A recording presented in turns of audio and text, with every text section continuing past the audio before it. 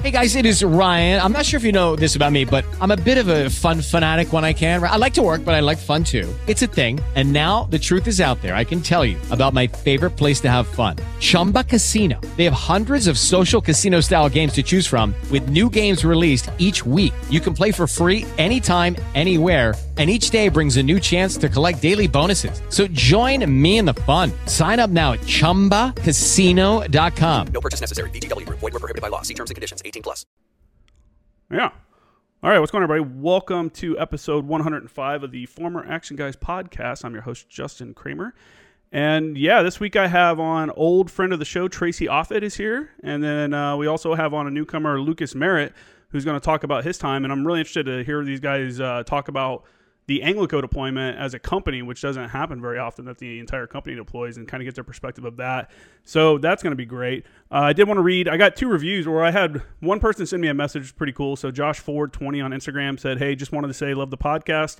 I'm a new listener and tuned in at just about the right time. The episode with the FBI HRT SWAT gave great information and a good listen. Great content, man. Thanks for doing it."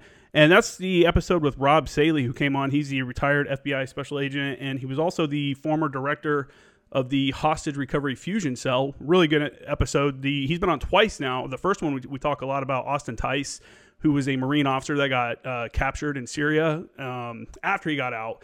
And they still believe he's being held there, so he gave us an update on that. His second episode, he came on and talked about just kind of different things with the FBI. We talk about, different munitions that they're using and different weapon systems and stuff like that between the HRT, FBI, SWAT, and stuff. Really good episode there, so make sure to check those out. And then on Apple Podcast, I got a review from PMoney39. Said, "Great podcast for everyone in military, thinking of joining, regular civilian, etc. Broad group of guests offer a great point of view into the military and life within the military." So thank you for that. That is my 98th straight 5-star review on Apple Podcasts. So if you guys could, if you're listening on Apple Podcasts, make sure to go over there and leave a review. I'd like to get up to 100 straight. That'd be pretty sick. So try to help me out with that. And then, as always, if you're watching the live stream here, make sure to subscribe to the show and give us a thumbs up. And yeah, that's about it. We're going to go ahead and kick it off with Tracy and Merritt here. I call you Merritt. I mean, what do you prefer now that you're a civilian? Oh, man. Sergeant Merritt. It's funny when it comes to what people call me kind of lets you in on how they know me. Mm-hmm. It's like people I know from the military, they call me Merritt still. Yeah. Even when I go see PD down in the Bay and stuff, he'll call me Merritt. That's just the way it is, yeah. Though, with military dudes. But then you got other people, that I knew from when I was younger. They all call me Luke, because I like to be called Luke when I was younger, growing up. And then if, I know him after the military, or, as a, probably my high school years, as I got older, I was like, no, Lucas is fine, because I changed schools twice during high school. Oh, I was kind of tired of trying to explain to everybody, I like to be called Luke. So I was like, well, everyone's calling me Lucas because that's what it says on my paperwork. So I went with it. What a bummer time. Changing school twice during high school? I did it voluntarily. Oh, really? Yeah. Like I was telling you before we started, I grew up in a small town. Yeah. It's great when you're a kid, running around and all that. But as I got older, it was just like claustrophobic. And, my high school originally, Durham. Like, I went to school there from, first grade all the way through freshman year. Mm-hmm. So, and it's the same kids. I've known all these kids forever. And there's only, 75 people in a class. Yeah. Holy moly. So, it's really small. That's crazy compared to out here. Yeah. Farrell talked about, he's from Illinois, and I think his whole town only had 400 people or something like that. It's crazy how small his town is. Yeah, it's just, Where are you from originally? I grew up in Durham, California. Now I live in Chico, which is just 6 minutes up the road. Mm-hmm. I was born in Chico, and my parents live in Chico again now. It's an hour and a half or so north of Sac. It's decently known because of Chico State. Yeah. It's been featured around, That's funny. I think King of the Hill, Futurama. There's a bunch of TV shows that have had it, and then you have Sierra Nevada there. So you see Sierra Nevada around. It's the kids I talked to in college. One of my professors was like, "Hey, how big was everybody's high school like graduating class?" And people were talking about thousands of students, like over like 1,500, like more students in their graduating class than I had in like my entire high school. Yeah, because I'm from Indiana, and we had I think 1,000 people in my high school, at most, and we thought, that's a decent sized school. We thought, but I also. My high school had cornfields, I think, on two sides of it. And we'd have Future Farmers of America would have the drive your tractor to school day and shit like that. And you'd see these fucking dudes like literally driving their combines in and parking them in the parking lot. And we had a petting zoo and shit. That's the kind to compare that to, I'm sure like inland more, it's more common, something like that here in California, right? Rather than like the bigger cities. I mean, I don't know about the high school down here. I'm sure they're way bigger. Yeah. So I left Durham. And I went to Pleasant Valley, which is in Chico. And I went there because I had a couple other friends that I was in Durham with that were going there.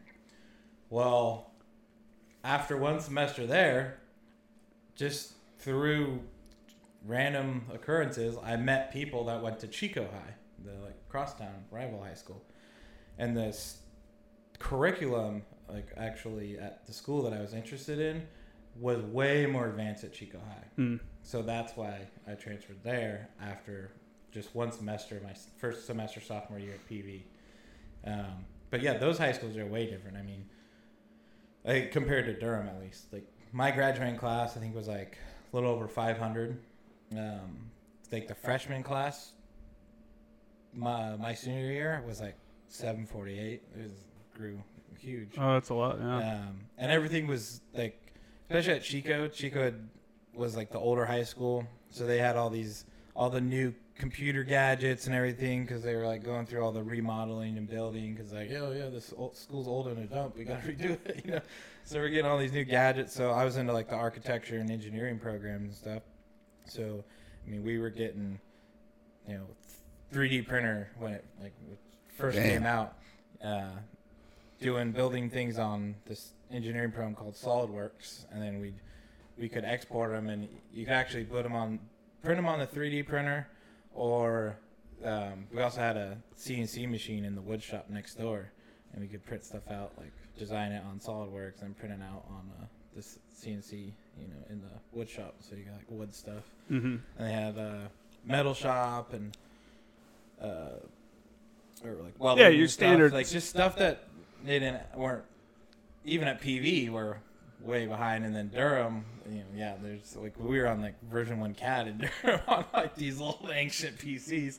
Now I'm working on this brand new computer. So just better situation all around. And that's why. Well, at what point did you come into did you go into the Marine Corps right after high school? Yeah, I graduated on the 7th of June, and I shipped to boot camp on the 11th. Really? So I wanted to do that. I wanted to go to boot camp right after I graduated because I was a senior when September 11th happened, and that's when I first talked to the recruiter. But in retrospect, I'm glad I didn't. I'm glad I got to live, 4 years on my own. I lived on my own for 4 years and stuff like that, and just got to understand how the world actually works a little bit before I joined, which helped me a lot. But it wasn't good at first because you're a private or a PFC and no one gives a fuck about your opinion. When you have a little bit of experience, you have an opinion, and people just didn't care. So I'm glad I got to wait a little bit. Would you, in retrospect, would you do the same thing again, or would you have waited a little bit before joining? I mean, I'd probably do the same thing again. Yeah. I always say there's pros and cons. Yeah, right? for sure. I think the pros to going in right after high school is I'm going in there, I'm doing it, and I never ran into any situation where, I had 25-year-old PFCs that I was in charge of at 18, 19. Yeah. And then, I don't know what I'm missing, I think. Yeah. But then at the end of it, I'm sure going in later, maybe when you're 20 or whatever, that probably makes the transition afterwards a little bit easier. Yeah, for sure. It's not such a culture shock, because when I got out, it was rough times. I'm not gonna lie. I bet, man. I mean, I pretty much knew nothing else, Yeah. You know, I went from being part of like that type brotherhood to going home, and I mean, yeah, Just another dude in town. I had old friends, you know, from growing up with guys I'd known since I was, you know, like 10, but it's just not the same, you know. Yeah, they can't relate, you know. They That's can't just relate. They have their priorities, you know. They don't think of so what I realized was like those are friendships, but they weren't brothers, and I make a big distinction between the two now. It's like guys I served with, you know, my friends in the Marines, those are my brothers, and that it's a way tighter relationship than, you know, my friends that I have. Yeah, I think it's those people who can never understand, like, especially because you were in like Anglico and stuff like that, and you went to combat and you did these different things. I mean, unless you've done those things, you know, it's hard to even understand. And even people that didn't go to combat, even just joining the Marine Corps, how many people have like rappelled down a big ass tower? Yeah. How many people have sat in a room full of CS gas and like, you know, with a gas mask on? That's just boot camp shit. But that's stuff that regular people see on TV and they're like, that's crazy. Oh, yeah, can you believe they did that? It's funny sometimes because I don't really advertise my service. I don't talk about it a lot. Like if people ask questions, then, you know, if I'll answer if they're appropriate. You know, some people ask some dumbass questions. Yeah. I'm not even going to talk about that, man. Like, yeah. But because of that, it's funny what some people like what their expectations are, like what, you know, I did as a Marine, like their idea that they have in their head, and since I don't actively try to like, you know, correct them or anything. There's some of them have some pretty outlandish. Like they think I was like Rambo or something. I'm like, yeah, sure. Yeah, I mean, whatever, bro. The misconception of like the civilian sector to what the military actually does is real bad, you know, and that's just because it's an all volunteer force and there's no buy-in for the regular person, you know, with 1% of the people that are actually going in. How affected are people that? You know, we still have people in Afghanistan right now. We have people in Iraq right now. And, like, the only reason we ever hear about the people in Iraq is when Iran shoots a missile at them. Yep. You know what I'm saying? But all those people have families that are, like, super concerned about them. But no one else can really understand that because we don't even – the news doesn't focus on it. Even know they're over there, yeah, people don't even pay attention to it. So it's the buy-in is definitely not there. I would like to go back and say the transition piece, I think for sure – is probably a little easier if you spend a little time in the civilian sector, working a regular job, going, you know, getting an apartment, you know, because I was telling a guy, I was like, the big issue we have, I think, with guys getting out and having problems is they go from living under their parents' charge, you know, they're living in their parents' house to living in the barracks where they don't get to decide what they do. They don't get to decide what room they live in or how their room is kept. You know, people are making those decisions for them. And this is 4-year people that just do 4 years and get out, you know, and then they do those 4 years. Now they're 22 years old, never have lived on their own, probably don't even know how to like find out how to start trash service at their house that they're renting or turning the gas on. They really don't know how to be independent. I really wish the military treated the barracks more like apartments. Like you sign, hey man, you're at this, you just checked in. Well, we're going to sign a 1-year lease. You know, obviously understanding it can be broken anytime because you're in the military, but you're going to sign a 1-year lease and it's going to get treated like an apartment. But I think with that is the Marine Corps also has to give the respect that we, you know, have to let them live in it like it's an apartment. Like if I want to put a poster on the wall, then I should be able to put a poster on the wall. Because some units, the company gunny or battery gunnies or whoever like in charge of the barracks are fucking Nazis and won't let dudes. I remember being at 210 and we had a battery gunny who just came off the drill field and it was like the first field day formation with everyone. And he's like, no civilian linens on the racks. You can only use what's issued. All the locks on your wall lockers have to be set to 0. All this shit. Like, and then the barracks manager comes out and they're like, hey gunny, we don't even have enough linen to give everybody. Like they have to use the civilian linen because we don't have enough for them. Yeah. You know, and I don't know, but I think we should do that's a better way of preparing guys for the transition is to like treat it like a place. And if you fuck it up, you pay for it. It comes out of your paycheck. Because a lot of shit dudes do in the barracks they get away with. Mean, that's when I was at my first unit, that's how the barracks were. They were, this is the way it is, you know, and we had, you know, junior Marines, they were 3-man to a room still. Yeah, that's what I was when I got to the fleet was 3. Anglico is a little different. It was a little more laxed. You know, and then like when I was Didn't we keep junior Marines? It was 2 to a room if they were junior Marines, right? Yeah. Well, that was so. But even after a while, I think per Marine Corps order it changed. It first transitioned to like sergeants were all got their own rooms, and then like the next year it was like, all right, now the new goal is like corporal. Also, all NCOs basically got their new rooms, which I always thought was kind of an issue at Anglico because we had so many young corporals. They never really they hadn't spent enough time to really be able to reach that point where they can be independent and have their own space. Oh, and, yeah. Not have to worry about them and stuff. You know. But yeah, like when I was the barracks manager at Anglico, I was like, dude, I don't care. You put posters up, do this, do that. Yeah, Anglico's a little different. Yeah, slide your bags together, make get a mattress top or make king size bed or whatever. A lot of dudes did that. Yeah. But I made sure cleanliness was a thing. You know, it's like, and it's not really about it's not about them. You know, I don't care if you're clean. I care if your room's cleaned and maintained because someone else is going to come live in here, and they deserve a nice room too, which they rarely like get. Especially when we got back from our deployment, and it's like the barracks is basically brand new because it just all got remodeled. Yeah, you know, it's like you got a brand new room. The next guy should get, the same place. She shouldn't have to come into something crappy because you messed it up. You know? For sure. So let's back up a little bit. You came in the Marine Corps as a radio operator. Yep. You know, and we were talking before the show. I wasn't even really sure what your MOS was until a little bit ago because most of the radio operators at Anglico know how to do call for fire. So unless it's not like you wear a patch that says I'm a radio operator, I thought you were a 6'1". So when you came in the Marine Corps, is that what you wanted to be, was a radio operator, or did you know what you wanted to be? Well, so when I enlisted, I was 17 still. So I had my parents had to sign. Mm-hmm. And that was like no way in hell are you joining if you go into the infantry. So I asked my recruiter, like, hey man, like, how do I get to the infantry without being infantry? He's like, be a radio operator. You'll go infantry every time. He's like, that or open contract. I'm like, well, open contract doesn't work. I've always heard bad things about open contract, so let's do the radio operator thing.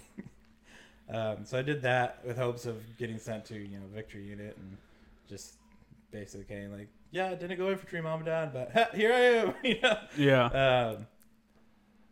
And sure enough, my first duty station was Fast Company, not a Victory Unit.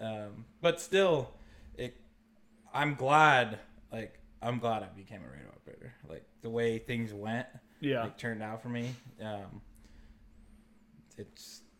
It worked out good. I learned a lot. Like Fast Company, place gets a bad rap because there's a lot of turds there. Well, you get turd NCOs that go there on their B billet and just treat it like a vacation and don't teach their boots that come in as like they're on a B billet too, but it's like their first duty station. That's like the majority of the unit. They don't teach them, anything but just the bare minimums. So you get all these just garbage ass Marines that get sent out to the fleet. And people are like, where are you from? Oh, Fast Company? Yeah, no wonder you're trash. Yeah, I thought it was always because of the difference in SOPs, just because the infantry battalion operates differently than the Fast Company guys. Yeah, but that's what I'm saying though, is like that's so if you just do the bare minimum, just teach them those basic SOPs, but they all know that eventually these guys are going to the fleet. Yeah. So like my platoon sergeant, Gunnery Sergeant Cornish, great guy, pretty much, taught me most of everything I knew that obviously wasn't comm related. By the time I got to Anglico, I mean, he taught us all sorts of stuff that had nothing to do with the Fast Company SOPs. Like, sure, he trained us on all that, got us up to speed on that, but then he's like, you guys are grunts. You're going to go to, the infantry. You're going to go to a line company. Yeah. And you need to know what you're doing. So, we went through everything. What was your take on Fast Company guys since you're an infantryman? I mean, you probably ran into them quite a bit over your career. Not as often as you would think. I don't really remember them. Junior Marines, Fast Company Marines. I remember staff NCOs coming from Fast Company. Well, and that's one of the main issues is by the time, because they get those extra points, by the time they get out to the fleet, a lot of them are NCOs. So you got these corporals that are supposed to like be able to lead these junior Marines and teach them shit. They don't know how to do it in the first place. So Yeah. you get extra points at Fast Company Yeah, it's like 100 extra points towards your cutting score. for Really? Well, I didn't because I'm just there as like a support MLS. But all the infantry guys that go there, Right. as their first duty, like so they get it's a B billet, so they get those 100-point B billet points. Wow. But they go there because there's they're up to like 6 platoons and 3 companies now, so that's a lot of Marines. So they get them straight from boot camp, and as their first duty station because they don't have enough guys that have been in going to B billet after their Right. first enlistment. I remember working with some infantry dudes from 8th Marines when I was like a PFC, and one of the corporals was a Fast Company guy, and they just talked shit to that dude constantly. They just treated him like a boot. I was like, damn, man. Like, not like completely like a boot, but they just like would be like, this dude doesn't know anything. Like, he's not allowed to make decisions. Openly in front of me, a PFC, they're talking about this corporal like that. I was like, geez, Yep. I was a mechanic at the time. I'm like, okay, gonna go corporal. Like I have no idea what's going on right now. This is unfortunately that's the way a lot of. What kind of training did you guys do at Fast Company? Like, what were some of the SOPs? No, you don't have to go through your SOPs, but like, what kind of? I mean, just like specifically to that job, you do a lot of. You do a lot of shooting. You're on the range constantly. But not standard shooting, like, or what are you guys shooting? Don't they use different weapon systems because they're considering they're always shooting and they're going to be shooting inside of embassies and stuff like that? They used to. So when I first got there, they still had like MP5s in the armory. Yeah. And then everything else was like M4A1s. So like they had M4, let's go full auto. Yeah. They got rid of the MP5s and a lot of the A1s and replaced them with M16. Really? Yeah, which made no sense. Maybe they just rotated them to the fleet because of. Well, no, they just. There's a shortage. I think what happened is like the doctrine. What Fast Company was actually getting used for, how they were being utilized, wasn't what their initial mission set was, and there's just no reason to keep those types of weapons. Plus, they would have had to get more MP5s because originally it was 3 platoons per company. Now they're up to 6. Yeah. When I was there, it bumped up to 4, and then I think right before I wonder what that increase is. I left. It was Why? Do you know why they were increasing? Is this post Benghazi? No, this was long before Benghazi. Was it? Yeah. Because I know at some point they started like, hey, we need to increase our security for diplomatic missions and stuff like that overall.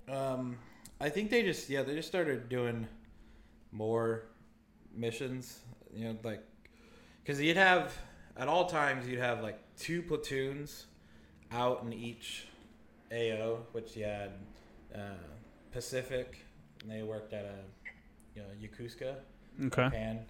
Then you had 2 platoons that would work out of Rota, Spain, and then 2 platoons at a time working out of Bahrain. Mm-hmm. And then after that, you also had a platoon that was always 2 platoons that were in Gitmo at a time, doing the fence line security. Which I don't know. I don't know if they still go down there anymore. Because I met a guy that did that. And he said he loved it. He said that was a good gig, doing security down in Cuba. with Fast Company or. I don't know if he was Fast Company or if he was just a regular infantryman when he did it, but I know he did stand. He said they used to, the Cuban guards, they would fuck with each other because they mirror each other and stuff like that. Yeah, you're so they're bored, you're bored, and they're out there making signals back and forth every now and shit. and then you get some funny stuff going on.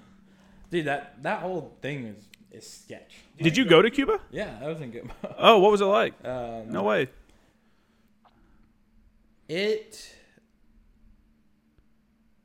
don't know. It was good, but also just losing my damn mind kind of thing. Why is that? Because you guys can't really do anything? Yeah, you can't really do much. Because since the detention center got put down there, it's I don't know, 60% of the base is the detention center accessible to anyone else other than those guys. And then the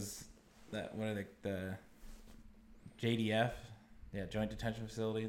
All the guys that work for the JDF, there's not enough barracks and stuff, so a lot of them they live in base housing stuff because they have way more base housing than they need now because It's not a when regular Clinton base. did all the pullbacks, dropping numbers. They got rid of the Marine Corps regiment that was down there originally, like you see in what's that one, the Men of Honor or whatever.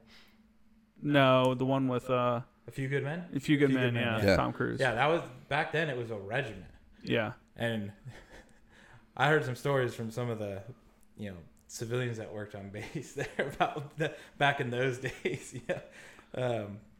But after they stopped them, and then Fast Company started taking over that mission, just rotating. But just the base, permanent personnel on the base got way smaller. Is it like being at a fob or something because you can't really go outside the base? It's kind of like that. Yeah. Yeah. Yeah, you can't really go off base. Like you can't go into Cuba or anything. Yeah. Like the MWR does like trips. They'll get on a boat and like you go to Jamaica and stuff. But I mean, oh, that's cool. We're on like the tight schedule while we're on the mission, so we don't get to go do that stuff. But yeah, I mean, what a weird place, Cuba. Have you ever been down there? No. John Nichols, one of my platoon sergeants, he was when it was a regiment. He worked down there. Yeah. He told me some good stories. I heard when in a regiment, it was a really good time. Yeah. They used to do like weekend barbecues, and like the guy who worked at the PX, he would like organize it for him. So everyone just like go into the PX, but before like that Saturday, and give him $10 for the barbecue. So then on Saturday he just go into the PX, with whatever money he collected and get beer and meat and everything, and then they just throw huge barbecues on like the beaches and stuff. Is there surf down there? I mean, I bet it's not very high. Not really. Right? Yeah, you can't surf it at all. It's like Florida, probably. Where you get like 2 feet. Yeah. Yeah. Really small waves. And a lot of the coastline is like dangerous. Like I think, was it either when I was down there or right before I got down there, they had like 3 guys.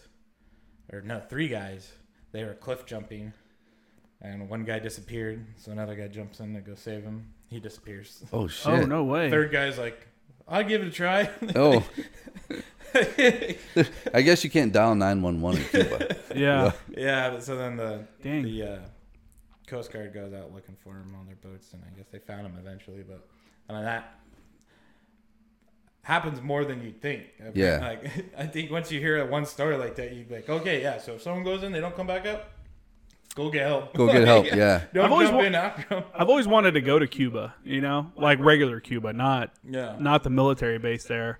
I know you can't now. I think you can if you like. I think you have to go to Mexico and get on a plane in Mexico and fly there. I think that's how a lot of people do it. Yeah. Well, that's why a lot of people fly out of like TJ and stuff. Yeah. Just drive across the border. Yeah, I've considered doing that because I've always wanted to go to Cuba and check it out because I think it'd be a super sick spot to just. Yeah, I always thought like, since they. It's too bad they're communists that they fucking hate us. Listed the embargoes and stuff. Yeah, I was gonna say thought like, wait, why can't I not buy Cubans in the store yet? Well, they canceled it when Trump came into office. He canceled Oh, it. did That he? was like one of the first things he did was cancel heard the about that. agreement. Yeah, it was a very, very short window where they allowed people over. And I wonder when they were doing that if they let guys off the base go into town. Probably not. doubt Still. Yeah, I doubt it. That'd be huge because they have all these like agreements and stuff. Like, Yeah. I'm sure he's dead. That's by why now. That's why we even have a base there is because. I think we leased the land for like 200 years or some shit for like $1. There's some like crazy contract. That's why we even have a base there. Like they don't want us there, or the government doesn't want us there. I don't know what the people know. Well, yeah, it goes way back the Cuban Missile Crisis and all that. But yeah. But- So Yeah, it is a lease, but I'd say it's what? That was that when in the 50s. So 60s The was lease- a Cuban the lease Missile is, Missile you know. Crisis. So did you guys have any? Did you guys have any cool missions while you were at FAST? Did you do anything? Did you ever get called up for anything cool? Or was a lot of training for something that never really happened? yeah, it's pretty much just a lot of training for something that never happens. What was the original mission of Fast Company?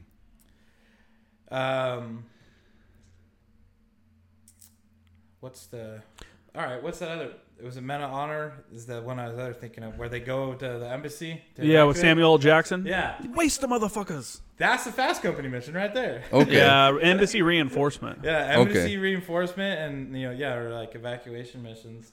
There's a lot that's of why you do units a on lot of task site for that. security training. Like, I mean, you're not gonna find anyone better putting up triple strain concertina wire than the Fast Marines. Yeah. Oh yeah.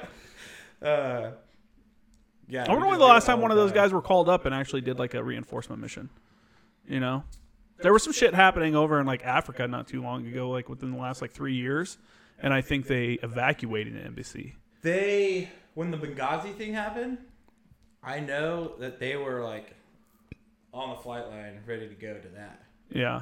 Out of Spain. Out of Rota. Yeah, because wasn't the flight time too long to get there though, or some shit? That's what the news told you, Yeah. but it wasn't. I mean, think about it. The distance from Rota to Spain is, You mean Rota to Libya? from Rota to Libya. I mean, that's closer than flying across the United States, and across the United States is what, like 5 hours, 6 hours. or so. Yeah. Yeah, I don't know, but I We do don't know have to- that they were like in camis. You know, here's all the gear you need. You know, we're wearing camis, and they're like, "Oh no, go take that shit off. Go put civilian clothes on." Oh, really? Yeah, because they do like depending on how you go in. Like that's how when we went to Panama to do some training, and we flew into Panama in civilian clothes, and then like no customs, no nothing. Like That's cool. The national That's convenient. police and the Panamanian Marines come in, and like you get on this bus, and then we just like go. Yeah, that was a good time in Panama. Like, Yeah, I never got to go to South America. That's something I always wanted to do. Yeah. yeah. Oh well. It's, The whole like call up though. I actually knew a guy who went to Libya with recon before Benghazi happened because they were doing stuff out of there, and he's got some photos of him both in uniform and in civvies, and I guess they had they were doing a bunch of different stuff out there. But I'm like, oh, that's pretty cool. Like he showed me a picture. I was like, oh, is that in Afghanistan? He's like holding the Mark 34 or whatever, the grenade launcher. Yeah. And I was like, is that in Afghanistan? He's like, no, it's when I was in Libya. I was like, oh, yeah. okay, like cool. Yeah, when they- was I that? You know? Yeah. They get like activated to like be on standby. Like, all right, get ready. It might pop. So, I mean, we were on that when was that? 2009 or 2010, when all the riots and stuff were going on in Thailand. Okay. They got us on standby to go out there and reinforce the embassy for that, and then they never did. So when you go on standby, is it just like get to the shop, get all your shit ready, and just sit Yeah, there and it's wait and see what happens, or? Yeah, well, so if you're deployed, I think it's like if you're out on the FDP, like the forward deployed platoons are in like Japan, Spain, and Bahrain. Yeah. They have to be, I think it's like 48 hours. They have to be ready to roll in like 48 hours, no matter what they're doing. And then there's a Alpha 1 platoon, which is they're in the U.S., but they're like on this Alpha 1 status where they have to be, I think it's like 24 hours. So Yeah. they can't go anywhere. So like most units, there's like contingency plans Yeah. for stuff like that. Like Anglico It's had like oh, a your response shit's time. packed, ready to go. Yeah. And no one's taking leave. No one's going out of town or anything like that. Yeah. So what were your thoughts when you got orders from FAST to Anglico? Because that's where you went, right? Right after? Yeah. Well, I picked Anglico. Oh, did you? They Yeah, let you pick? Nice. I don't know. You might have known him, Sergeant Machado. Yeah. Yeah. So he was my instructor in comm school. So that's how I knew him. And then when I was in Gitmo, he was at Gitmo. And so I got to talking, and he was telling me about Anglico.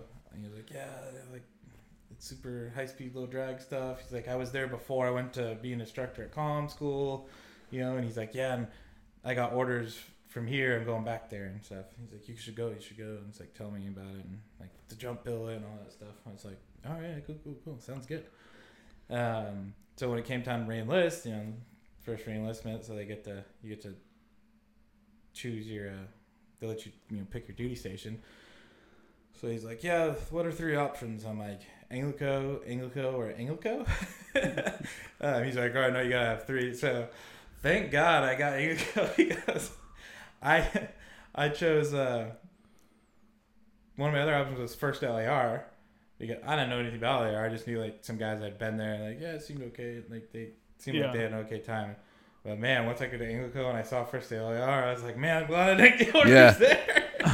Out there on the ramp, cleaning stuff all the time. I bet it's better to be a radio operator at first LAR than it is with like MLG, any unit in MLG. You know, I mean, depends how you look at it. Like eighth if you're looking at comm, like something career like that. progression, it's better to be at 8th comm. Yeah, but I mean, the comparison is you're sitting around messing with record jackets all day. If you're looking at like if you actually get to go do something, do stuff, yeah. But I mean, even being a radio operator at Anglico is better than being the radio operator at Fast. Oh, I'm sure. In terms of career progression, yeah. Like I got to Anglico, and there were guys that were sergeants already that had picked up like 8 months before and had less time in service than me. Because, at Fast, I'm the only radio operator in my platoon, and I'm working for, a 0369, is that the infantry platoon sergeant? Yeah. And then the lieutenant, he's an infantry officer, so they don't know my job at all. And basically, I'm getting judged against the other guys in the platoon that are, like the squad leaders and stuff. So I'm kind of getting screwed in terms of, pros and cons and stuff. Yeah. But in the terms of, knowledge and skill sets and everything, way ahead of all those guys. So that was like the trade-off. I mean, I'm glad things went the way they did. Like by the time I got to Anglico, I mean, I remember like going to talk to the guys to see if I was cool enough to get on the FIC 4 when they dropped what was his name? If they drop somebody, you don't have to say their name. Yeah. No one's going to be putting people's names out there that fucked up. I don't think anybody would know him anyways. But they dropped this kid because he was like freaking out. Didn't want to deploy. So they were like looking around, and they came to the comm shop, and they just grabbed the first guy that like they went in like seniority. Who checked in last, or who checked in has been here the longest that's ready to go. So they grabbed this one guy, and they took him on one field op, and they're like, nope, try again. They sent him back because he came from battery. So all he knew was how to do like VHF and set up a gun lip. Oh, yeah. And you need to know more than that at Anglico. Yeah, but I mean, what boot knows more than that anyways, though? Well, no, I'd rather have an Arty, a guy that was with an Arty battalion. He was like me. He just PCS there from the battery. So just by Marine Corps, as a 06-1 field radar operator, just by what the standards are, he should have known more than that. But it's just the way shit works, Anglico is definitely a place where it promotes like really good communicators. There's a lot of onus on being good at your job and knowing more than you should. Yeah. Like, I don't care you didn't go to Mountain Comm. You better figure out how to do HF because we're doing a shot in a couple days. And that's where I got my leg up being at Fast. I was the only comm guy, so I had to figure out how to do it. Yeah, you're forced to. When I got to Anglico and we're doing dedicated SATCOMs, I'm like, ooh, easy as pie. Because I came from Fast where we don't have dedicated SATCOM. We're doing, what's it called? DAMA? Yeah, we're doing DAMA. Demand, access, like multiple assignments. I have no idea. So, it's SATCOM, but it's like you got the satellite positions changing all the time based off of, what satellite you're going to assign to. And you can get booted on and off based off how important you are compared to the other guys that are trying to use the bandwidth and stuff. Yeah. I had to do an HF. I remember we were practicing HF. We used to do HF shots from Japan back to Virginia and vice versa. Yeah. I was at the skill level for a radar operator where you need to be in Anglico, whereas most radar operators, they came from somewhere else, weren't at that level yet. I think the best radio operators that come out of an RD battalion, and I'm biased, is the guys that come out of the liaison teams, the fire support teams, because they're working all the normal artillery communications and stuff like that, but they're also getting attached to infantry units and doing different stuff. They have to set up comm for TCP shoots because, they still do that over there as well. So I think overall those dudes are better because if you're a battery guy, if you're with the guns, then if you're not in the field, you're sitting in comm cages, fucking flipping open record jackets and doing the standard. Even a guy that came from like 8th Comm, they wouldn't be ready to do what the radar operator used to do at Anglico because they don't. There's no reason for them to do that stuff. So they don't learn a lot of it. What year did you get to Anglico? First Anglico? January 2011. What year did you get there? Were you already there then? No, I got there later in 11, right before the deployment. Yeah. Okay. That's right. Yeah. I didn't even meet him until we were already on deployment. Oh, okay. So let's kind of frame the picture. So 2011, you got there early on in the year, and at what point did they tell you guys like, hey, the entire unit's going to deploy? Oh, they already knew. Oh, so they already knew when you got there. I went there. I skipped the opportunity. I was like, no, I won't go to jump, because I could have done that too. Like my buddies were like, yeah, I'll go to jump school or whatever, and then someone's like, no, the company's deploying. Get here quick or you're going to miss it. And I got there, and they're like, oh, no, the deployment's full. You're staying there. I was like, crap. Oh, really? Skip jump school for this. Damn. That sucks. Luckily luckily for me, that one guy, had his freak out or whatever and decided not to go. So I was able to jump on it last minute.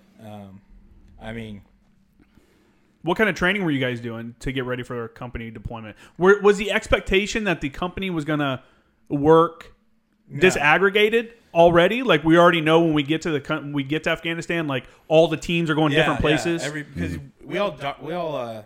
we just dropped in on teams that were already out. So what was the company? Okay, well then before we start, company deployment's not really different than the platoon deployment because you're still out there with your team. You don't see anybody else for the most part. Well, before we start talking about that, I want to get Tracy's perspective. So where were you at before you came to First Anglico? Were you already a sergeant major then? Yes. Yeah, I was at I&I duty. I&I duty, okay. And I didn't like it. And what? I think I told you. So yeah. I had a buddy that his sons are autistic. And when I was doing an event up there in Oregon, one of the, raise funds for kids events or whatever, I met the president of the Child Autism Society of America. Yeah. Who lived just across the border in Washington. And he, I struck up a conversation. He told me about the best school for kids with autism is in that area.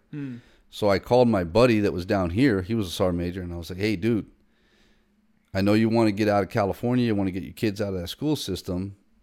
I just talked to this guy, gave him his number, and I said, let's trade. Because I wanted to go back to SOI. Mm-hmm. And but he was slotted to go to Anglico. So I was like, I'll go there. That'll get me back in SoCal, and... Had you ever worked with Anglico prior to that?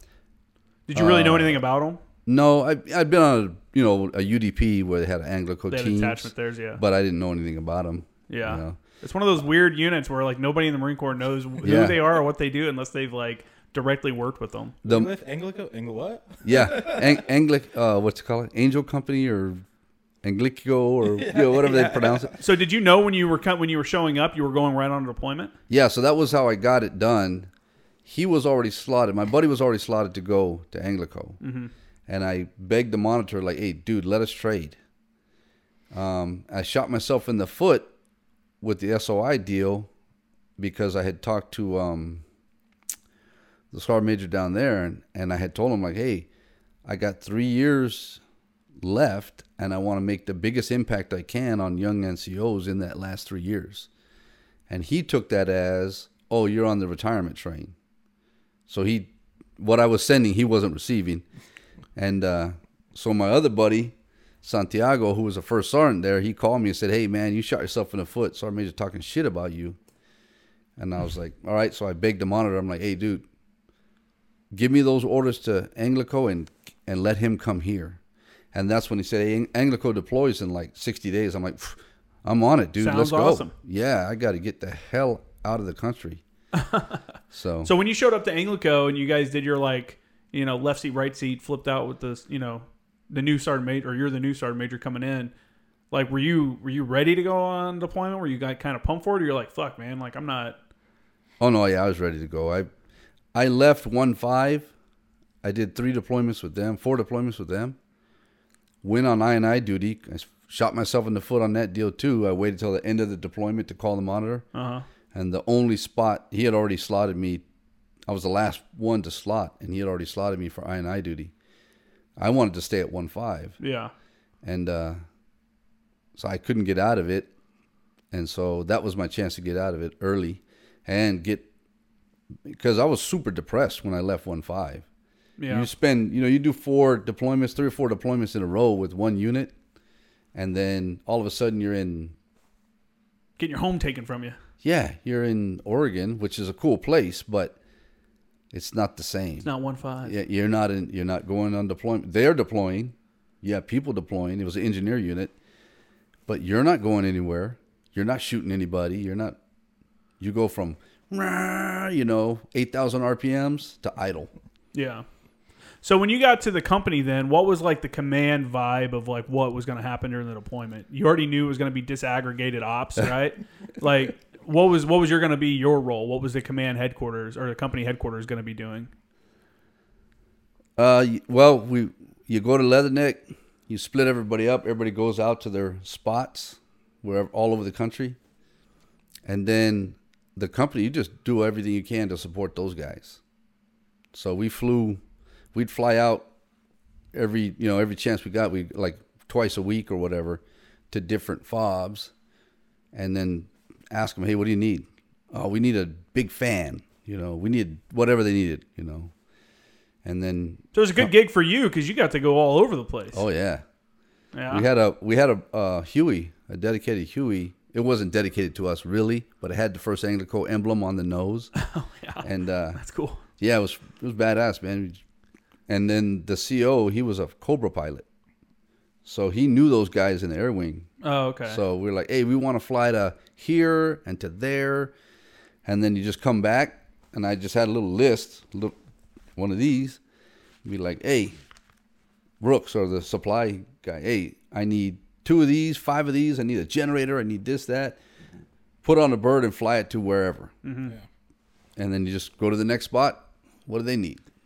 That's a good gig. That's why one of the reasons Anglico is like such a fun unit to be at is because there are no junior officers. Like they're all like senior lieutenants or captains, and they all have like relationships with other people, especially the pilots. Yeah. So you can leverage that. It's not even leveraging. It's not like you're doing anything wrong. They just know what questions to ask or who to talk to. What the to right make word things is. happen. Yeah, the terminology. TACP shoots constantly because dudes would call their homie over at the squadron and be like, hey, man, what are you guys doing next week? Oh, you need a JTAC? Cool. Yeah. We'll be out there. Yeah. So, yeah. When you guys got to country, what were the teams split up to do? Like what? Because I know there were different missions. There were guys that, and maybe not on this deployment, but I know in Anglico's past, guys supported Georgian missions. There were some guys that supported task force missions with like the, SF dudes, SAS dudes. Like, we had a team who went out and worked with the ODA, and we had. Were they with them the entire time? Now, when these guys went places, were they staying? They were supporting, that unit the entire time wherever they went. No, not necessarily. I mean, just depends. We started out in. What's that place? It's south of Lashkar Gah. Okay. Yeah, 4 or 5. Oh yeah. Commandos. Oh yeah. KES. That AO was it was dead. So we're like, let's go somewhere else. That was east of Marja, yeah. Yeah, so like a month later, after being there, we hopped in the truck, gathered up all our shit, and drove to. What's that other one? Shit, I can't remember any of the names. This was in 2011? Yeah. Yeah. Okay, so if it was in Price. FOB Price. Price. Yeah, FOB Price. Outside of Garesh. Yep. I think we had a team down there supporting 3-6, either from you guys or a different Anglico, a firepower control team that would bounce from company FOB to company FOB depending on where we needed them. This is with 3-6 in 2011. I know there was a 6th Marine element that bordered our AO when we were down there, like down by Lashkar Gah when we first got there. Yeah. I knew a guy was over there because we had all their radio. We had we You shared probably all our comm stuff with them because I had one of my old Marines happen. I was like, "Hey, is this Jacobs?" Like I got him on the radio. He's like, "Yeah, who is this?"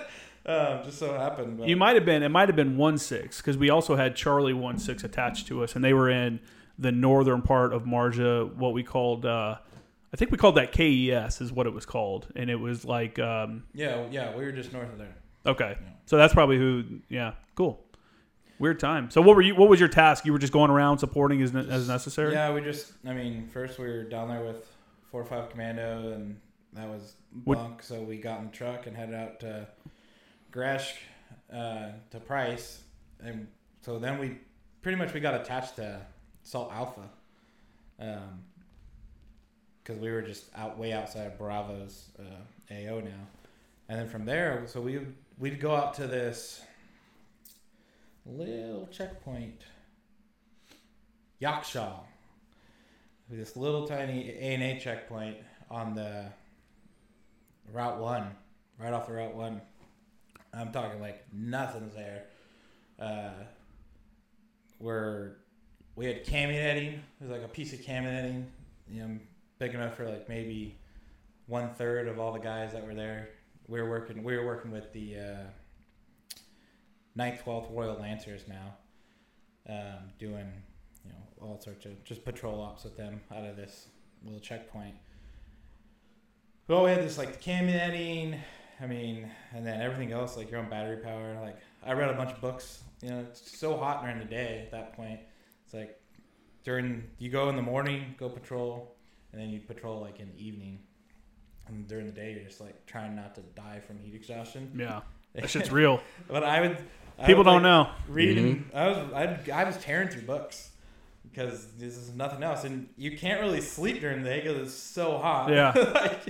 That's your cot changes, like it goes like 10 shades darker because it's all the sweat that gets into it. You wake up dehydrated. It's so gross, man. And that was on like, when it was nice. And then at night, it's like, all right. It's bearable. There's a lot of nights we were like sleeping under the trucks because they plop mortars at us all the time. And then we'd get up all pissed off and shoot mortars back at them. And yeah, just south of us, there's called Route California. And that was like the flat. And basically, if you cross Route California or if you just walk up and down Route California, you're getting in a firefight. Yeah. So we're like, this is awesome. We go down there. And would you guys ever push across though? Try to like go on the defensive? Yeah. At first, we used to go we'd go across it with the Brits. Yeah, with the 9th, 12th, and then we take our little A&A guys with us too. But yeah, we'd go across it and we'd get in gunfights and drop bombs on people, and it was a blast. Unfortunately, the battle group had other ideas of how things were supposed to be going in that AO. They were trying to like, oh no, it's quiet now. Like we're gonna turn it over to the A&A. Like it's not quiet. Mm-hmm. We're hitting IDs. We're getting in gunfights. Like it's not quiet. They're like, oh well, yeah, you guys can't go south of Route California anymore. So we're like, okay, well, we'll just walk up and down it, get in gunfights. Yeah. And they're like, oh man, they're still. All right, you're not allowed to go further south than 500 meters from the Route 1. I'm like, okay. So like, well, let's go north of the Route 1. So we figured out if we go north a little ways, same thing. You find some guys to fight. So then they just like, all right, basically, don't leave the Route 1. So after a month of being stuck in that situation, we're like, well, nothing to do here now. They basically just killed it. And so we stopped going, and we eventually moved up to Karnica.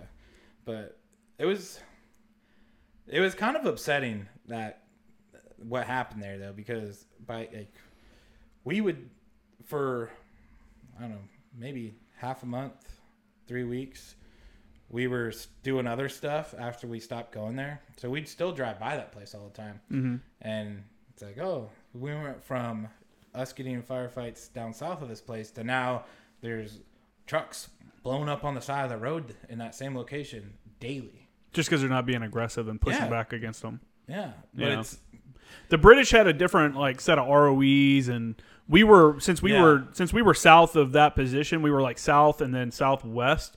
We had the commando unit there also, the Royal Marine unit that was there that you were talking about, and then when they switched, because we butted up against them, we actually had a liaison dude in our COC, and they would call back and forth and stuff like that. And I remember one time they called, I was like doing something on my computer or something like that, and the NATO phone rang, and I'm like, oh, okay, who's, I'm sitting next to it, so I answer. I'm like, yeah, 3-6 fires, Sergeant Kramer. And this dude's like, oh, good evening, mate. Like, we have, looks like 3 IED in place. So it's grid 1, 2, 3. And I'm like, oh, shit. Like, hold on, let me get a pin. And they were telling us because it was on the border. It was on the road that bordered between the two AOs because they couldn't do anything about it. And they know we could. So he sent us that information, and I was, like, yelling it to the S2 guy. And we actually shot a couple HIMARS at them. But we feel like they might have had some kind of spotter because not long after we had shot, after the HIMARS rocket shot, because we shot 2, they took off running. Oh, you mean like guys watching the HIMARS location? Yeah, I've heard of that, and I don't, maybe not. They do that. Maybe not, but they moved out of there real quick. Yeah, within we barely missed them. Yeah, I wouldn't doubt it because we used to do these things called op archers, where basically like we call in, we'd get air on station, and then we'd hold them out, and basically just wait. Because they can, you hold them outside of audible range, and then they're only, like a couple clicks from, point of fire. So, so we had one sitting outside of audible range, but then we'd bring the other guy in the section up overhead. Because they're like, yeah, if he's overhead, they knew that he couldn't shoot him. So then they'd start messing around with us, and then we're like, got you, because we had this other guy. This other dude. Well, then they picked up on it, because next thing you know, it's like, we'd hold the birds at audible range, and you'd be watching the guys on, the PGSS and stuff like that. Blimp and stuff. They definitely had guys out there watching. So they definitely learned our SOPs. We had the radios where you could hear them. I don't remember what we called them, but where you could hear their conversations, and our linguist would actually carry it around. We had to say something to him multiple times because his name was Zap. He was a former Tiger Team guy, like the ANA, like I don't know, special operations or something like that. But he could make more money being a linguist, so he came over to be a linguist for us. Yeah. And he would talk shit to the Taliban dudes. He'd be like, "We're gonna fucking, we're gonna kill you," and they'd be like, "We're gonna kill you," and then they're like, "We're gonna chop you and the Americans' heads off and shit." And I'm like, "Bro, quit talking shit to these dudes. Get them all riled up out there." You know what I'm saying? Like, well, that our guys used to do that all the time too, and we'd be like, "Yeah, tell them.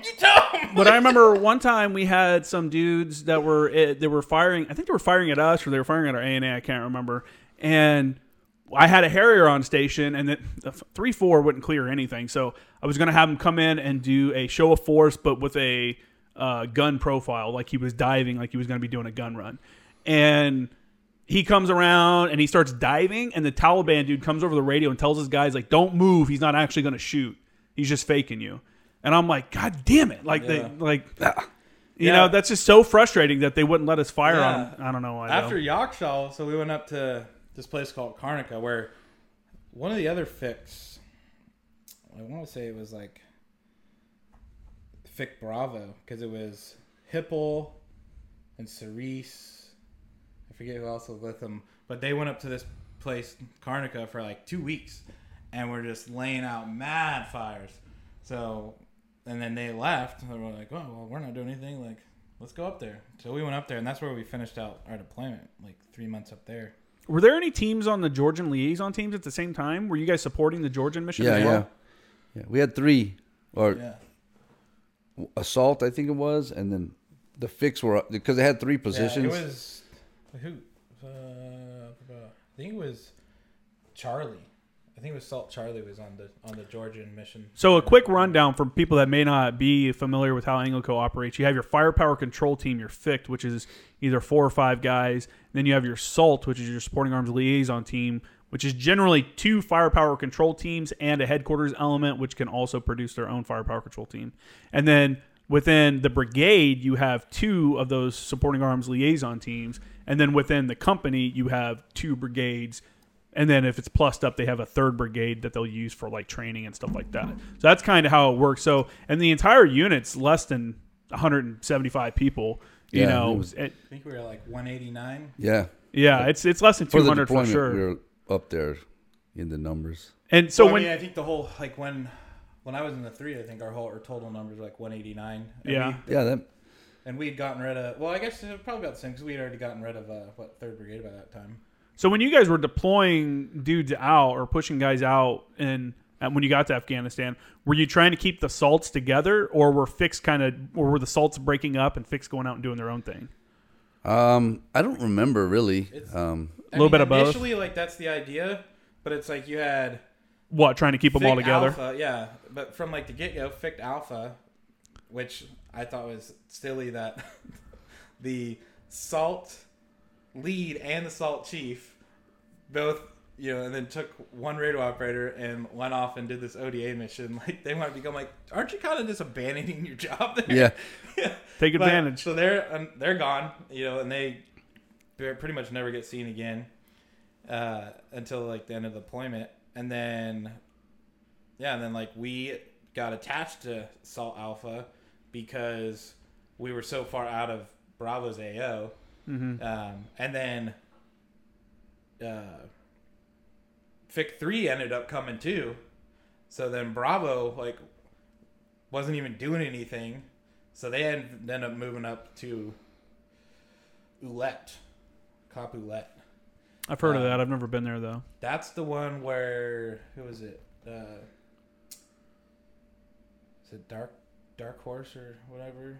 Where they had like those 21 back in the day. Who were they? What are you talking about? I With think the it was- Sangin deployment? I think it was 5th Marines. That was one of their. I don't think it wasn't called Ouellette back then. It was something else. Yeah. The Marines used to own that though, and they had some Marine Corps unit. They had a bunch of KAA there when they had a really bad deployment, and then afterwards the Brits came in, and they went from having a whole like battalion covering on the AO to the Brits were just like a company basically. Yeah. Yeah, so they had a bunch of. I think the common theme for the British deployments were that they were just holding their individual fobs and like 100 meters outside of it. And outside of that, they didn't really. From Quantico, we could see Ouellette and they could see us. So like whenever they got in firefights, they'd be like, "Hey, what's going on there?" Ooh, watching the tracer and then fire and same stuff. thing looking at us. You know, they're like, "Yo, what happened that day?" Because we got in probably the biggest firefight of the whole deployment, like the day before Oh, really? we pulled out at the end of deployment. And they were like, "Yo, damn!" We were like, "What was all that?" Because I think we Winchestered like 6 sections of aircraft, like A-10s. We had Cobras. I mean, What was the enemy composition? Like, what were they? well, so the reason it was so crazy is because they were some like out of area fighters, and so the local guys who, you know, knew the SOPs and everything, like they don't pass on that information. They're just like, yeah, you can go hit them from these places, and it's like, you know, immediately it's not the normal guys. You're like, they're still shooting at us, and it's been 5 minutes. They're in the same building. Do they realize they're about to get blown the hell up? Yeah. Because we had, I mean, everything, like sending grids for stuff. Like the only time you ever really did that is if someone didn't have a GRG. Because the rest of the time you just be like, yeah, you know, postal code, Mike Golf, you know, building 3-5. Oh yeah, got it. Yeah. It's already laid in, like especially on the mortars. Or It's even already pre-planned. Even Everything's artillery, pre-planned. we had pre-planned targets at the A. Yeah, We used to shoot so much. The battle group, they put a limit. They're like, hey, no more than 10 rounds Oh, really? without battle group approval. At least you guys had that kind of flexibility with the infantry battalions. It wasn't that, or at least the ones I worked with, they weren't. I don't know. We used to, They weren't all about approving stuff like what that. we used to do is we'd screen them. We'd throw artillery down, and they'd be like, oh, shit, artillery. So they turn around, run the other way, and they'd be like, got him. And then we just pump them with mortars. Just get them. Good times. That was probably the best 3 months of my life. So exciting, like constantly. That's one of those things, though, when you get away from it, you're like, God, it's probably a good time to step away. Like, I'm glad I got out of this alive. Leave in the winter. Yeah, Yeah, actually, but after we the week after we left, that Karnak guy got fucked up. They lost a couple guys that we knew from the Brits. Really? We were working with the what do they call them? Yorkshire Regiment or the Royal Gurkhas. Mm. Oh, really? Yeah. Those dudes pretty cool. I've always heard Gurkhas are, they're legendary. Yeah, everyone's heard of them. They got a little bit more hype than they deserve, in my opinion. I mean, great guys, but they were still, British military. So they're like, dude, one of the Gurkhas got a Victorian Cross for he killed a dude with that Gurkha sword. Yeah. That was one of the kukri. weapons he used, the kukri. Yeah. Yeah. I think he Yeah, beat got a dude with a couple of helmet. He killed a bunch of dude hand-to-hand combat. That's pretty wild. That's crazy though. Yeah, I never got to work with those guys. yeah, they're good guys, but I guess it's not really their fault. It's just unfortunately the British military is, like you said, their ROEs are different and stuff. That's why the Brits always loved having us around, because we had ROEs that would let us do. They're like, we can't do anything, but you guys can. Yeah, that was like when it was if you knew a French aircraft was checking on, the odds of them actually being able to drop bombs for you was next to zero. You'd have to basically have casualties before they're gonna drop just because of their country's There's one day ROEs. We were in the shit and Mirage shows up and we're like, no, we need people that can actually drop stuff. Get the hell out of here. Get work done over here. it might have been you that told me that. You guys would never ask for the French. Never, we don't want those guys. Yeah, that, and then The ROEs is 2013, that deployment, it was the French weren't around, but we had the Jordanians, Thebes 3-1. And we're like, no, man. I never worked with any Jordanian pilots. Yeah, most of the times I get those guys on station, I'd just be like, I'd basically just have them fly in circles and tell me if you see anything fishy down in this area. Was it Jordanians? Would they shoot for you? No. Even if they would, good luck communicating that 9-line, right? Yeah. You can barely understand them, so. Yeah. Did Anglico take any casualties on that deployment? Sanchez lost his leg from below the knee. I think that was it. That was it. That was the only IED blast? Yeah, he stepped on IED. That was when they were out of Villette. I remember that day because I'm like, oh shit, there's something going on up there, and then I hear it come over the comms. Yeah. They were on a foot patrol or something? Yeah. Obviously, I guess. Yeah. Man, that sucks.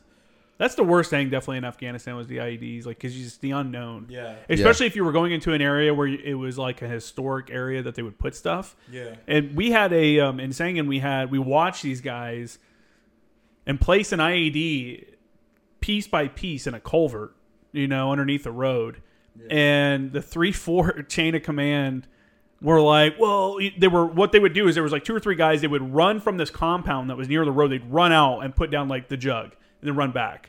And then they'd run out and throw down the wire and then run back. Because they knew when they were in the compound, we couldn't do anything. However, the compound was a building that had already been bombed out. There was no roof. We could see them inside the compound, RPG leaning against the wall, gun leaning against the wall. But it was still considered a compound that could be housing civilians, so we weren't allowed to do anything about it. And they would run out and be real quick.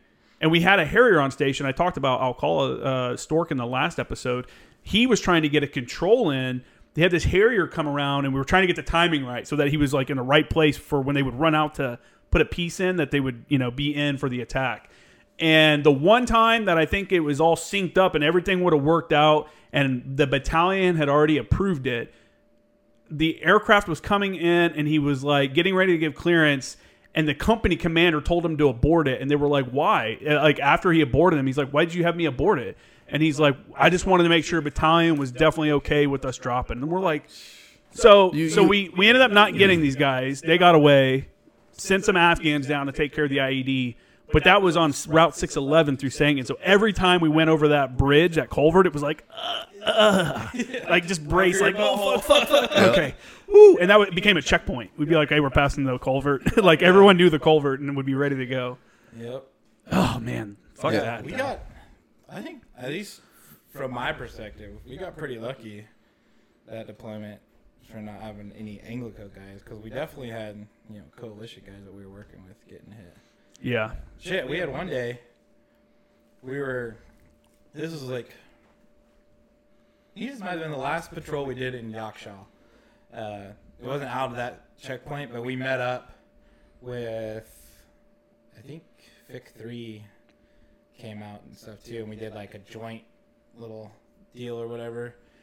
And me and Rojas, he was the JFO on my team at the time. We were on this patrol, kind of heading south, and this next thing I know, I'm like in the air, flying. I'm like, whoa! And then I just remember like it's dusty, and I'm looking around. I'm like, where am I? What's going on here? And there's Rojas. And my ears are ringing, and I just see his lips moving and stuff. I'm like, huh? And finally he starts to come through. He's like, are you okay? And the look on his face has it like, oh shit, what happened to me? Because he looked up. I start looking around. I'm like, yeah, I'm good. And I look behind me, and there's this hole that's like deep. Yeah. And then there's just a rifle and some glasses next to the hole. I'm like, where'd that guy go? Oh, fuck. I thought the guy just like evaporated, because my feet are like almost touching the hole.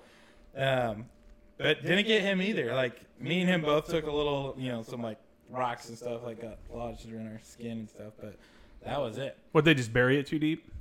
I think it was too deep, and the road surrounding it was some of that, real hard packed mud that just like had been cooked. So it had probably been there for a little bit and had kind of it's just like the dirt over the hole was just way softer. So it just because it's a low order debt is what they would always call it. Cunningham and Fig, they were back at the PB, and when we got back there, like apparently they were calling us on the radio this whole time, but like I couldn't hear shit, so I didn't even bother. We're just like, yeah, we're on our way back. And that was it. You're lucky you didn't like break your like leg a or something. Mushroom cloud. They're like, we thought everybody's dead. That's this big. I'm like, no, we're good. Yeah. I'm pretty sure I got a concussion because I remember climbing up into the turret to go back to Price, and I feel like it was just like next thing I knew, like, oh wait, we're here. Like I don't remember the whole 45-minute drive. Oh, to get dude. back there. And we get there, and it was, shit. Who was the?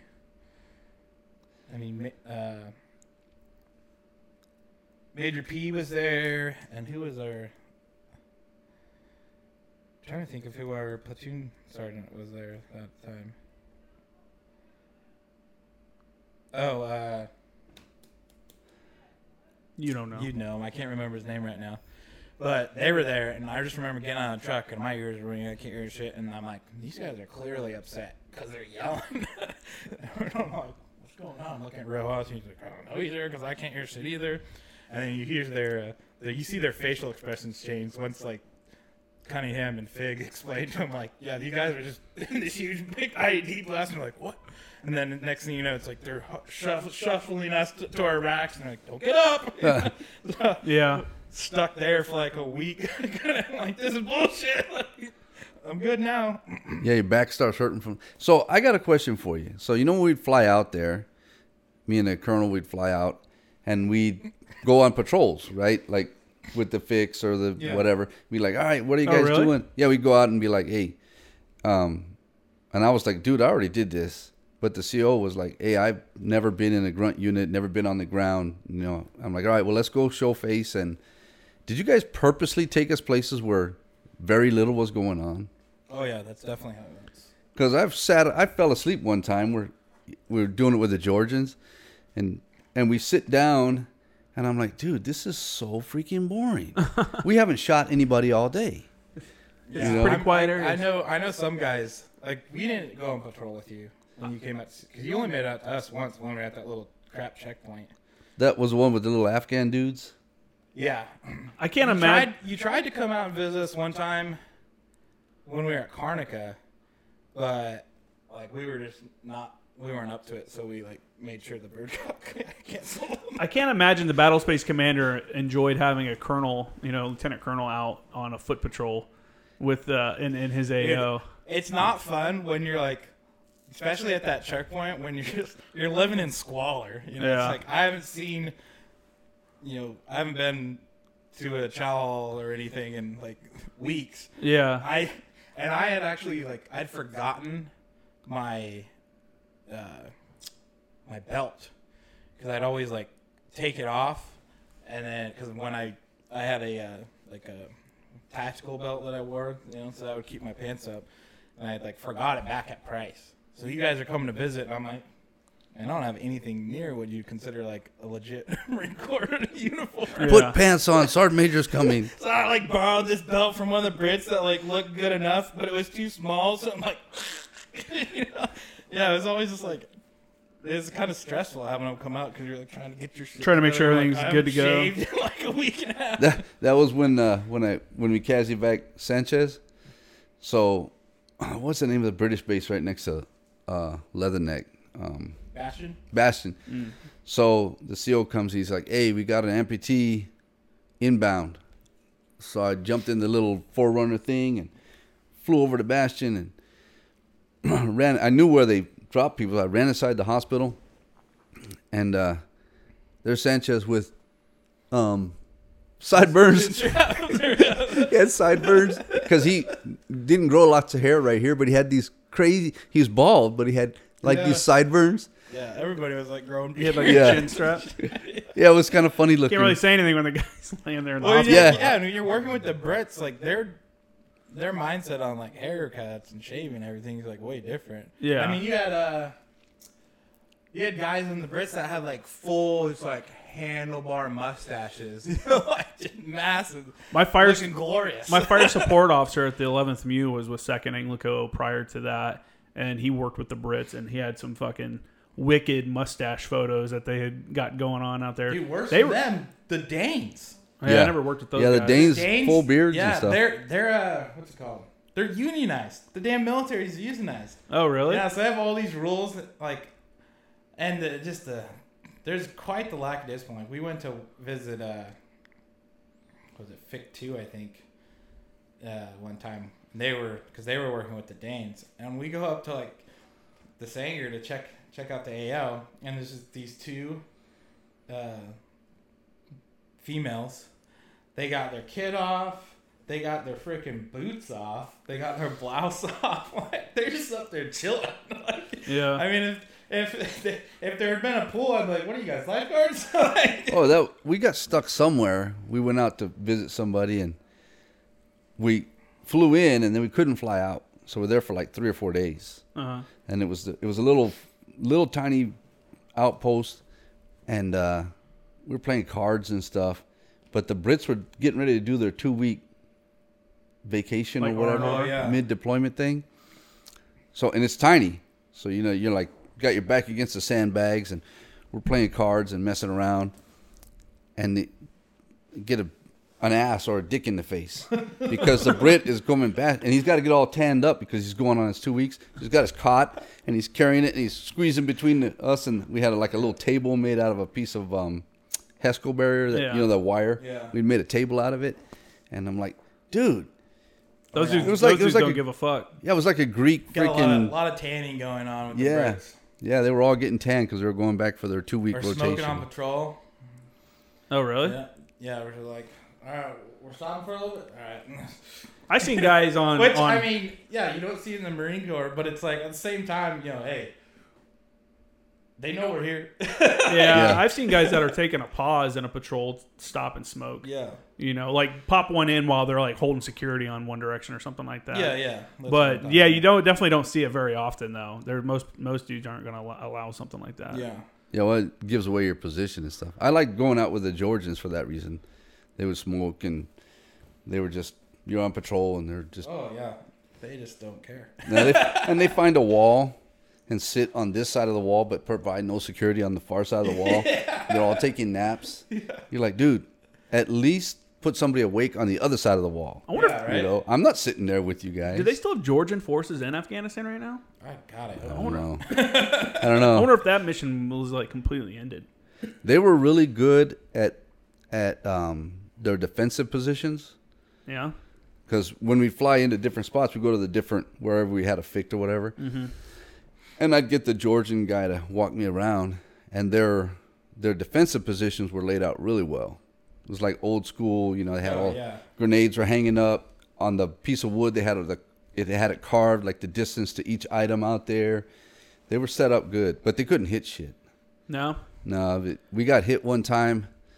They started mortaring us or something at one of the outposts, and they had the Mark 19, and they were firing, and it would do a wheelie because they didn't have the front sandbag down. So you go boom, boom, boom, boom, boom, and you could watch the impacts go boom, boom, boom, boom, boom back towards us. And about halfway through it, I was like, dude, I'm fucking done. But they had an Air Force pallet with kettlebells. So I'm like, you know what? I'm just going to go work out. Go work out while you guys do that. Yeah, they're all running around with no shirts on, shooting everywhere. And I'm like, you know what? At first I was all excited, like, hey, we're going to get to shoot somebody. And then I was watching them. I'm like, to hell with that, man. Yeah, I've heard working with the Georgians is kind of, you know, it can be rough sometimes. I've never worked with them. I've only seen them a few times. The worst experience of my life working with the Georgians. Yeah? Oh, yeah. Like, I lost my damn mind working with them. Like, to the point where one day I probably did the dumbest thing I've ever done in my entire life. I mean, we basically got to a point after they had taken like 1 or 2 casualties. They're like, all right, well, walking around outside is not safe. So only mounted patrols. And then these mounted patrols would just take forever because everything's an IED now. Like, we've hit 2 IEDs so far on this deployment. So now everything's an IED to them. I'm talking everything. So next thing you know, it's like this mounted patrol that's supposed to take like an hour and a half, 2 hours. It's like, all right, 8 hours in, I already missed a meal. Because they're just constantly like, and then it got to the point where like EOD's not, I don't even care if it's real. Hit it, and then we'll come out. Because they're just calling them out constantly for nothing. And I lost my mind one day. You guys didn't use the, go ahead and finish, sorry. Yeah, I lost my mind one day because I was like, we used to always make them like put a glow stick in a water bottle and like throw it. All right, now from that, and you're like, I'm like, yeah, that's not an ID. Like, I can tell from here. Like, I've been around this shit enough. I know what the ground signs look like. I'm like 98% sure that that's not, you know. And they just wouldn't move. So I hops out of the truck and I march down and I just start jumping on the spot. Because I literally was just losing my mind. I was going insane dealing with this. And I was just like, see, not an ID. March back to the truck, jump in, and then my heart just like, what'd you do that for? Yeah. Because what if it happened? You know, what was chance. So that's the reason you didn't like being with the Georgians? No, I mean, that's just one of the reasons. Like, they thought everything was an ID and everything like that. But, I mean, overall, it's just like, they were just didn't make me feel safe about shit. Yeah, no, they were instead of like terrible. something goes bad, instead of like improving security, they just pull in. Mm-hmm. You know. What did you guys see out of the advisors that were working? Because Anglico wasn't there to be part of the advisor team. No. They were just there to provide fire support. But I imagine We kind the of lines got. it, I was gonna say I imagine the lines get blurred because you're going on missions and stuff with them. I mean, they definitely could have found. No, I mean, some of the advisors were solid, good to go. But I'd say, like, in general, majority of them are just, like, random dudes that they pulled from, you know, hey, you're going to go do this or something, you know. So it's like. But you think it was bad advising, or do you think it was just because we're expecting too much out of a partner force? No. I want to say you're expecting too much, but you definitely didn't get much from them. Like I said, well, one of the things, if you're not an officer, They don't. they don't give a shit what you say. Yeah. So, you know, it doesn't matter how many times deployments you've been on, how much experience you have. Like, oh, You're an officer? That's pretty standard for a lot of foreign militaries. And then the other Yeah, thing so that's weird former about 'em- Soviet Republic. Yeah. Saudi Arabia was when we were in Saudi Arabia, they were like, okay, whatever. Staff sergeant. Who's a staff? Why do we have a staff sergeant talking to us? Where's Actually, the captain? Their Yeah. best guys and the ones I liked most were guys that had been in under the Soviet regime. So, you got guys that's like he's like 25 years. He's a major, but he works for some snot-nosed captain. Because since he was part of the Soviet era, they're like kind of pushed off to the side. Like, Oh, you're not really? gonna get kicked out, but you're not important anymore. Yeah. Those guys are great though. They listen a lot more and they tried to help us out, as they could. But even they wouldn't. They're like, yeah, I can't get rid of you, but like, So I don't have to listen to you. at the headquarters level and higher, what was like the feedback for the deployment? Like, how was the higher command? Were they happy with like what the Anglico detachments were doing in different areas? and Yeah, stuff? everybody loved Anglico, but nobody knows what these guys are doing.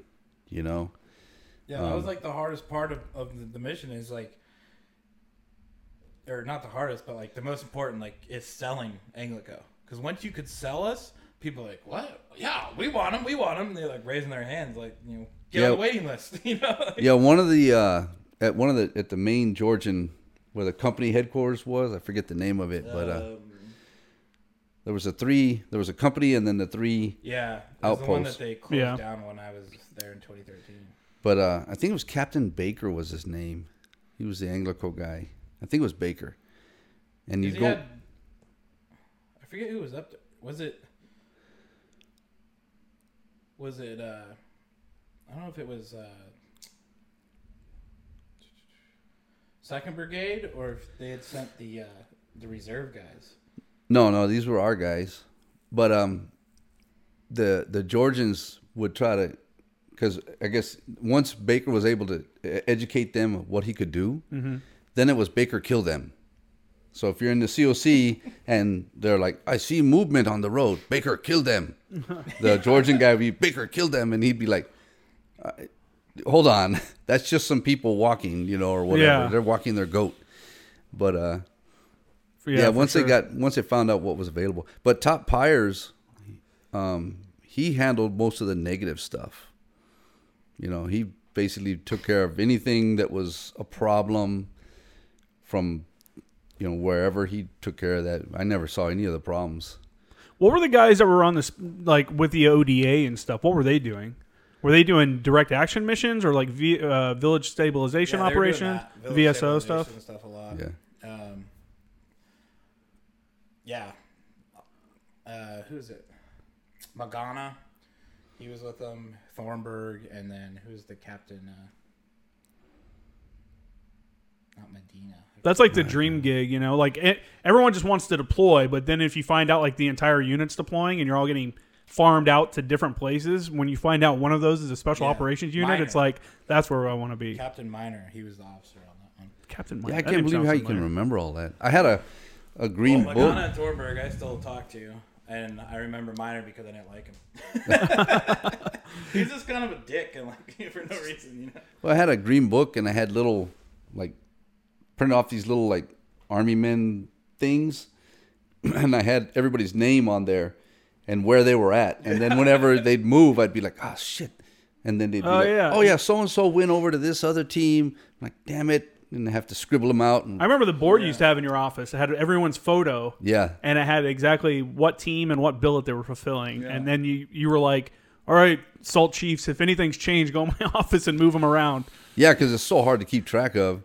It's crazy, and I've said it on the podcast a bunch of times, but it's like a unit of less than 200 people, but you never, like, so as an example, we were both at First Anglico, probably overlapped almost 2-year time period, but I was gone most of the time, when because there's only 4 teams, 2 of those teams are deployed, one team's probably on their off cycle, and one team is building up for their deployment. It's just like you never see each other. Yeah. You never see the headquarters people. Well, even when I got there, like I was there for such a short period before we deployed. Like I knew a few guys in headquarters. I guess majority of the people in my brigade, but I only knew like Salt Bravo. Yeah. Well, I had no idea who was in 2nd Brigade or 3rd Brigade at all. You know, like I remember when we all finally came back together, like a couple days before we flew out at the end of deployment. I was running into guys. I'm like, "You ever think cool? I don't know who we are." Yeah. Like, What was it like when the entire company got back together and everybody was kind of trading the stories of like what they had been doing during that deployment? Were there guys that like, yeah, this was great? I mean, I'm sure there were some bitter dudes that probably didn't have the deployment they wanted, or yeah, there's definitely. I mean, there's a little bit of all. Like some guys were. Me and Cunningham, we, because we were both single at the time, had nothing better to do. Like we were trying to stay out there, like because they were in a team that was falling back in on Karnica to replace us from the company that was coming in. yeah, So like we were trying to stay out there, and we were having a blast, you know. And then there's other guys like they just wanted to get home, you know, like something crappy had happened, you know, obviously like back home or whatever. there's always something crappy I think going on back It home. seemed to me like the guys who were like with the brigades, you know, and like had internet and shit all the time, like they were like gung ho ready to go home. But, like meet guys that were like me and you know some of the other teams who like internet, what's that? Like I saw it like twice during the whole deployment. Yeah, You know, we wanted to stay or we didn't care about going home. It's like we didn't even know what the hell was going on back home, you know, because it hadn't. yeah, you're so cut off. Yeah, we're so caught off. It's hard for people that have not been in the military, and then also for people that have never been forward deployed like that to like understand when you're out there and you're cut off, like you literally know nothing, and it's simple. It's like, okay, I'm gonna wake up and I have a patrol today or I don't have a patrol today. If I don't, I guess I'll go work out, you know, Yeah, see if life there's any is easy. chow. Life is Yeah, it's pretty simple. And then guys, that's why I think a lot of guys get stressed out when they come back home because it's all the little bullshit that you then now, because if you've been in a life-threatening situation in Afghanistan or something like that, when you come back, you see people getting all worked up about stuff, and you're like, what is the big deal? Like, why are we, you know, it's just, It's the red light thing. You know, people try to beat the light. yeah. When you first come back, you don't try to beat the light because there's going to be another one. Yeah. You know, it's turned yellow. I don't need to beat it. I'll just wait for the next green one. Living through miserable situations in the military has made me such a like relaxed person now because I'm like, dude, I have definitely been in way worse situations than this. So this is like whatever, man. This is going to end at some point. So when they were talking about the National Guard guys out in D.C. right now, they're my like, God. they had made him sleep in a parking garage. I'm like, oh, God forbid. Yeah, no, it had a roof yeah, and a porta-john. Wow, that's awesome. that whole thing is crazy. They're getting a ribbon for that. They're making a new they're doing, like, ribbon 2 or for it medal, now. ribbon or medal for that. There's yeah. like one for being out there, and then there's like another one specifically like for the inauguration security. I think it's Whatever. absolutely ridiculous that they keep extending them. You know, they did this whole like March 5th, there was supposed to be, or March 4th, or whatever the fucking day was, there's supposed to be another like whatever.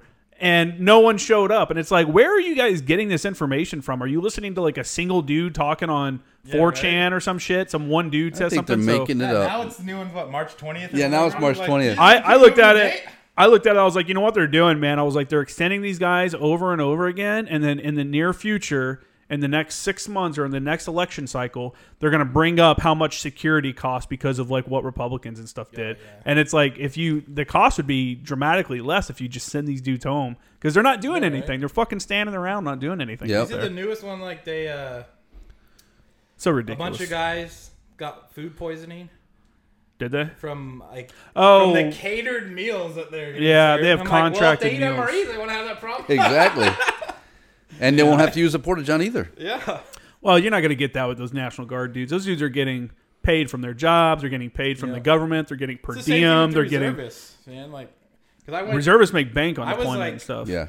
I spent a lot of time at 6 Anglico when they were first standing up. Oh, really? Yeah, helping them do like swim quals, and then since I was there, like doing other training stuff. Because Fernandez and Rojas were up there on I-9.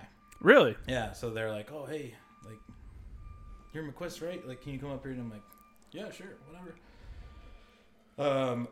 Yeah, so I got like to experience like these reservists. Were they a new unit or were they a unit that transferred from one thing to another? It It was a law unit, right? Like some kind of JAG unit or some was, shit? it was a Marine MLG, I think, Marine Logistics. It was like a logistics unit, like Motor Yeah. T guys and stuff. Yeah. I knew when they stood up, I knew a lot of guys were saying how they were going to have to go to MOS school, and there was a lot of officers that were saying, and there was a deal out for officers, like a certain rank, to come there because they needed some like company Yeah. grade officers. That's what I learned too. Is like the way the officers work for the reserves. Like all the enlisted guys, yeah, they're all kind of like within driving distance. Yeah. But officers, I mean, they had guys that like they fly out from like Texas, Yeah. Florida, and shit for That's why you remember and Walker. it's paid for. Like they get their Well, own I think flights. a piece of it is paid for. Yeah. I don't think the entire thing. You remember Walker from my team from Salt Delta? Yeah. He lives in New York City, and I don't know if he's still doing it, but I know for a long time, up until at least last year, he was flying to Florida to go to 4th Anglico Yeah. for the monthly reserve It's stuff. crazy. Yeah, man, it is crazy. So, 1st Anglico, you guys got back. Was that the only company deployment? Like No. full company? There was one before that. Oh, okay. But neither one of you guys were there for that? No, and then there was supposed to be another one. That Yeah. was another reason why I wanted to go there. I was going to get a couple more deployments in. And then after we got back from the company deployment, then they shifted everything to be just salts. And mostly Georgian liaison missions, right? After that? Yeah, I did some of that, Yeah. but it just became not as fun. It's still fun. It's Anglico, Yeah. but it wasn't as fun as a company Well, they deployment. had like we had two salts they were out there at the same time, but like they didn't go together. They were doing two separate missions. Like one was working out of the old company compound on Leatherneck, doing like General support missions stuff, right? With, like attaching to a bunch of different stuff, but I know like the Australian and stuff like that.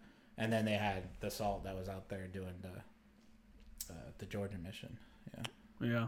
That's the one, well, that's probably one of the ones that like Damaro was on. You know, that's probably Tomorrow, around yeah, that he time was frame. on. He was with the. Who were they? Was it Alpha? No, he was always with No. Delta. He had Staff Sergeant Real. No, he was with. He was with First Brigade first, and yeah, then so he was. He was with Delta at the time Yeah. because they were there. That's who I replaced. I replaced Damaro's team. Good times, man. Well, how was your? You decided to get out. What made you decide to get out? Well, first off, I you didn't decide to get out. you built the bar at Yeah. Anglico, the Eagle's Nest. I guess we should talk about that too. The Eagle's Nest.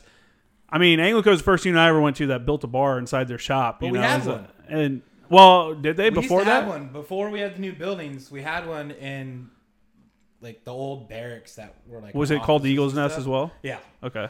And my original idea was try to like find all the crap that we had in there, but I guess a lot of it like got lost during the move and stuff. I guess we had an old like one of those like kegerators that with the taps and everything in it, but it didn't get like cleaned or anything, so it was just like junk, and someone I guess ended up tossing it out or something. Yeah. So I basically was like, all right, well, I want to rebuild it, and then once we got rid of 3rd Brigade and we had these extra office spaces, I was like, hey, sir, what do you think about this idea? And he's like, yeah, let's do it, We love going in there and like Yeah. having a beer or two Yeah, I and want to talk stop by about there. stuff. I'm supposed to meet up with Top later today over there. Yeah. Check it out. I've seen the pictures. It looks like they've changed a lot of stuff, which that's the idea, is that people put their own mark on it and stuff, And I definitely, some stuff was not done, to where I wanted it to be by the time I left, but I did that thing at a crutch, like. Yeah, you had a Yeah. limited amount of time you were doing Yeah. it on your way out. Yeah, I did it pretty quickly. So I know there were some things that were, left a little subpar. So, like, I'm pretty sure that's why they redid the bars, because like I had messed up on the top a little, so some of the epoxy was still like Sticky. Yeah. It's Yeah. still sticky today. Yeah. That's fine. It never cured. They Yeah. hung that on the wall though. It's Yeah, up on the yeah, I wall saw. because Yeah, it's it got hung all up the on the wall. patches and Yeah. people's Yeah. rank So I meant to insignia. come back and- and do I wanted to come back and do a fresh, like just a thin coat on top that would have cured properly and fixed that. And then originally I did the fence boards and I stained them, but I never got to put a clear coat. So if you got too close, it would like rub stain off. Yeah, on red. the camis. Oh, I don't remember that. This is when I first met you actually, because we had those boots come in and you were having them working there, and one of them shot himself in the hand with a fucking nail gun. We're like, Jesus Christ, Can't take them boots How anywhere. do you do that? You know? I think he ended up being a solid dude. Yeah. But that was, a shitty way to start. It's okay. I've done it before, and I just like pulled out. It's funny because I was actually I was vying to get him on my team because all those dudes showed up when you guys all went to Canada. So the entire company was in Canada and had all these new guys, and my team was still at the unit because we had just gotten back from deployment, but we had ranges out the ass scheduled. Yeah, I remember I set up I think I set up a range or two for you guys. I had quite a few, and so we grabbed those dudes, and I was using that as my period. Out, yeah. I was using that as my period to like feel them all out and see who I wanted to bring over to the teams and who was going to go to like the headquarters and stuff like that. And that one kid was one of the ones I wanted on my team, but then he shot himself in the hand. Which one was that? I'm not gonna put his name out there. I can't even remember all their names. I think he might still be in, but I don't know. I remember one of them. I seen a picture of him around. I mean, it's older now, I guess, but he's a sergeant already. I know that. Breathe and have a pulse. You picked up rank at 0.61. Well, you got to think, man. It's been 5 years since then. Yeah, dude, it's so weird. Like time goes by once you're out for sure. Like, man, if I was still in, I could be a gunny by now and stuff. like my friends. Yeah. But, I didn't choose to get out. I don't remember how you got out. What did your re-enlistment just not get approved, or? I got a DUI. Oh wow. 2013, like the week it was on pre-deployment leave, so like right before we deployed. And so I had the mindset that my career's over, which is great, sort of, because I had this mindset like, I'm gonna get forced out. Nothing matters. I'm just gonna do what's right, what's best for my guys. What's whatever I think is like the best course of action. I'm not gonna take shit. Deal with any bullshit. So it actually worked out probably well. I think it made me a more effective NCO in that sense because I was just like, I don't give a shit what you say. Like, I'm not gonna be disgruntled and stuff, but I'm not gonna just be a yes man and be like, yeah, let's do that bullshit. That sounds like a great use of our time. Not. There's definitely too many yes men. Yeah. Yeah.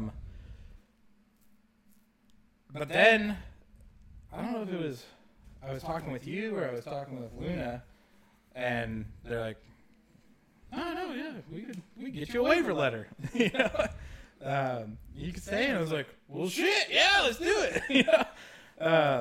Like I wrote a letter, I think Top wrote a letter. Yeah, I think I wrote did. a letter, and the CO, everybody was writing these letters for me, and they get sent up to MHG, and then the MHG CO's some captain or whatever just chopped it. Really? Didn't even get to the CO. Huh. Yeah, and there's I remember there was a big fucked, stink about it. First, wait a second, these letters. Look where these letters are coming from. One's a lieutenant colonel. Dude, should you be able to do that? I don't think so. I honestly don't know how much that actually helps. I knew a guy who got a drop from recruiting duty because he wasn't meeting his numbers, and this was during the plus up. So it was all the recruiters were being beat to death to get as many dudes as they could in. Mm-hmm. He wasn't meeting his numbers, and he ended up getting dropped from recruiting duty. But this dude was a war dog. He's a 0311 who'd been on multiple deployments, awards with V's and shit like that. And when it came up for his re-enlistment when we were at 3-6, he had letters from Master Guns. I think one was a lieutenant general or some shit like that. Higher up dudes, at least full bird colonels. And or not lieutenant general, excuse me, a brigadier general, excuse me. But didn't matter when he submitted his re-enlistment package. That the whole recruiting, getting dropped from recruiting, they fucking made him. They forced him out. And I'm like, dude, you're forcing out probably one of your best warfighter dudes, over some bullshit just because he's not a very good recruiter. Well, what pissed me off the most was the reasoning behind it was that based off what the standards were at the time, I shouldn't be able to take a boat space that someone else could have, right? I was like, all right, I mean, I guess I get where you're coming from. But then at the end of the fiscal year, they still had a bunch of boat spaces left for my MOS. And so 6 months after that, when other guys, not going to name any names, who probably were less qualified to stay in than me and had the same exact, DUI or like negative mark on their record, got to stay in because they had all these boat spaces they needed to get filled urgently because they hadn't gotten them filled. Yeah. So it's just like, what a waste, It's always like that. It happens, drives you crazy.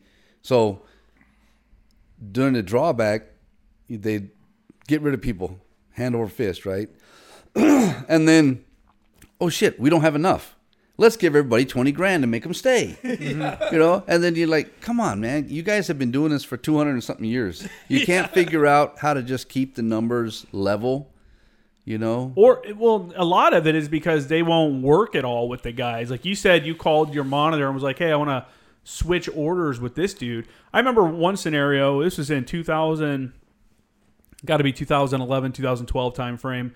I had 2 Staff Sergeant JTACs. This was at 210. Both of them were Staff Sergeants, new Staff Sergeants. Both of them were JTACs. Both of them were new JTACs. I think they both had a deployment as a JTAC. I can't 100% remember there. One of them got orders to Okinawa, and he didn't want to go. He's like, dude, fuck this. I don't want to go to Okinawa. The other dude had already been in Okinawa before and wanted to go and was actually married to an Okinawan woman. And he wanted to go, and he was like, I won't even do the unaccompanied. I'd go there for, how long do you want me to go for, Right. And so they called the monitor, and they're like, hey, man, we're trying to do this 1-for-1 swap, because this guy wants to go, but I don't want to go, whatever. And it's literally Staff Sergeant, JTAC, same thing. Yeah. And the monitor was like, no, dude, if you don't want to take the orders, then get out. And the dude got out, and the other dude ended up getting his orders anyway. So the exact same thing that dude wanted, he went anyway, and now they just lost a JTAC that, there's experience, the cost of training that dude. What a waste of money. All because the monitor wants to be a douchebag and not kind of flex a little bit. It never fails to amaze me. I was never a monitor, and I know there's other shit that we probably don't see, but it's a tough gig. I get it, but it never fails. I get it. So you'll see a monitor, right? Sometimes when they first get there, they're super cool for like the first year. Hey, whatever. Yeah, you want to go here? I don't care. Help so-and-so out. Yeah. It's just all because you're filling slots, right? Yeah.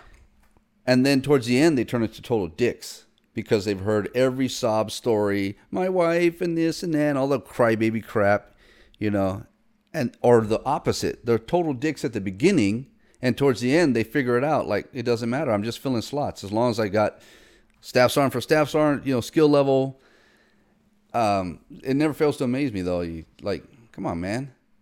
Quality dudes getting out because of shit like that. They definitely could work a little harder to retain good guys that are getting out just for simple bullshit. I think a lot of it, though, really is guys, like myself, you get tired of some of the incompetent stuff or dealing with people that haven't done shit, and they're like, this is how it is. This is what you're going to see. And it's like, dude, what are you talking about? I had 2 gunnies on my fucking last deployment this was their first deployment. 2 gunnies. This is my 5th deployment, and they were both and they outranked me, and they were both on their first deployment. I'm like, how is a deployment in 2017 your first deployment, and you've been in the Marine Corps for over 10 years? It's weird. Get the fuck out of here. And then they would tell me, like, well, you'll make it to the Chief's mess one day. You'll earn the right. Or, hey, when we go ashore, this is how things are. And I'm like, you don't even know. One was a female, and she totally fucking. I think I told on the last podcast too, but she totally didn't even realize when the mosque started playing the morning prayer. She didn't know what that was. She's like, "Did you hear that music?" We were in Malaysia. She's like, "Did you hear that? Whoa, that was super weird." I'm like, "You fucking boot!" I was like, "That's the fucking mosque doing the morning prayers. Like, get out of here." Yeah. Blew my mind. But you see people like that, and it's like, why am I getting paid less than this person? I'm doing more work. Like, this isn't worth it to me. We had a gunny at Anglico who went on to be a first sergeant who'd never been on deployment before. I still think to this day he's never really? Yeah. Oh, I don't know who that is. I don't know. You don't have to call him out on the podcast if you don't. Yeah. There's a lot of Anglico guys that listen to the podcast. I'd hate to call them out. Dark Green Marine. Or is that term still He used? voluntarily went to MHG to Oh yeah. do admin stuff. Yeah. I mean, there's cases where guys can't help it. You know what I'm saying? Like, yeah, no, I had a right guy time, right couldn't place. get promoted to gunny. He was on recruiting duty when the war started. They extended him, so he couldn't, and then he couldn't get promoted. He got passed over for gunny twice. He came to 1-5, got passed over for gunny because he didn't have a combat deployment. At that time, everybody did, right? Yeah. And I fought tooth and nail to keep him. And then I finally made him my company gunny after I fired the company gunny. And I took my twice passed over staff sergeant, made him the company gunny, took my formerly court-martialed sergeant, made him the platoon sergeant. And the CO was like, dude, I would say, if it works, we're freaking heroes. If it doesn't work, we're idiots, you know? But we've solved our own problem internally. And it turned out great. So we come back, and he's going to have to get out. And got him over to Intel Battalion as a 03 rep. And then he did a year. He did 14 months. 7 months in Iraq and 7 months in Afghanistan, back to back. Got promoted to gunny. There you go. Yeah. You know, sometimes it's the luck of the draw. He was a freaking good It is guy. for sure. Yeah. But after 12 years, if you haven't even done a MEU or anything like that, like, come on.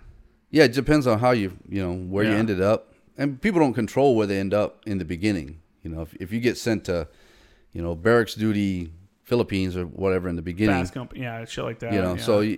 And then from there, and like this guy, he just hit 1.5 after our last combat deployment, and he did 2 UDP or 2 MEUs with us. Mm-hmm. So he still didn't get a combat deployment. I didn't think I was going to get to deploy in my first 4 years. I was a mechanic. I was at MLG, and there were deployments going out, but I got tasked to go work on the EFSS, the Expeditionary Fire Support System, the little Jeep and 120 millimeter mortar. And there was a deployment that it was like a toss-up. We had just started training on this. It was like me and 2 other mechanics, and we had been training on this for a couple months because we were supposed. It's a new vehicle, so they were like timing us as we would do different tasks so that they could put it in the publication about this is how long it's supposed to take to do this task. So we had shit like that going on, and then I got tapped for a deployment at the same time, but they wouldn't release me from the program. So my unit ended up sending someone else. So I was like 3 years in, before they were like, hey, Kramer, you're going on this next deployment. I was like, thank God. But even then it wasn't guaranteed because I knew a guy who 4 years got out in 2009. So that means he was in 2005 to 2009 when everything was going off, right? 4 years, never deployed one time. He got tapped for 1 deployment, did EMV, did all the stuff, went on post-deployment leave, came back. This is at Camp Lejeune.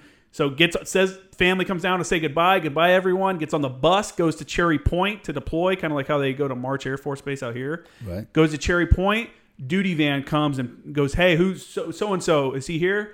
Hey, man, you're not going anymore. Like, we cut some spots. You're not going anymore. And grab your shit, get in the duty van, and took him back. Oh, what a bummer. And all his family sitting there, they were probably relieved as fuck. They're probably like, oh, thank God. But that dude ended up doing 4 years and not 1 deployment, during like one of the... So... It happens, but not when you're a fucking gunny, man. Yeah, Come on. Sometimes it's luck of the draw, If you don't have an overseas ribbon by the time you're a gunnery sergeant, like, come on. There was when I was in 2.9, there was a staff sergeant that had been in every action. No matter where he went, something happened. So he went to Noriega, Panama, the Beirut bombing. Just everywhere he went, something happened. So he used to walk everywhere. Yeah. Well, for us, I was like, this is good luck. And the dude walked everywhere.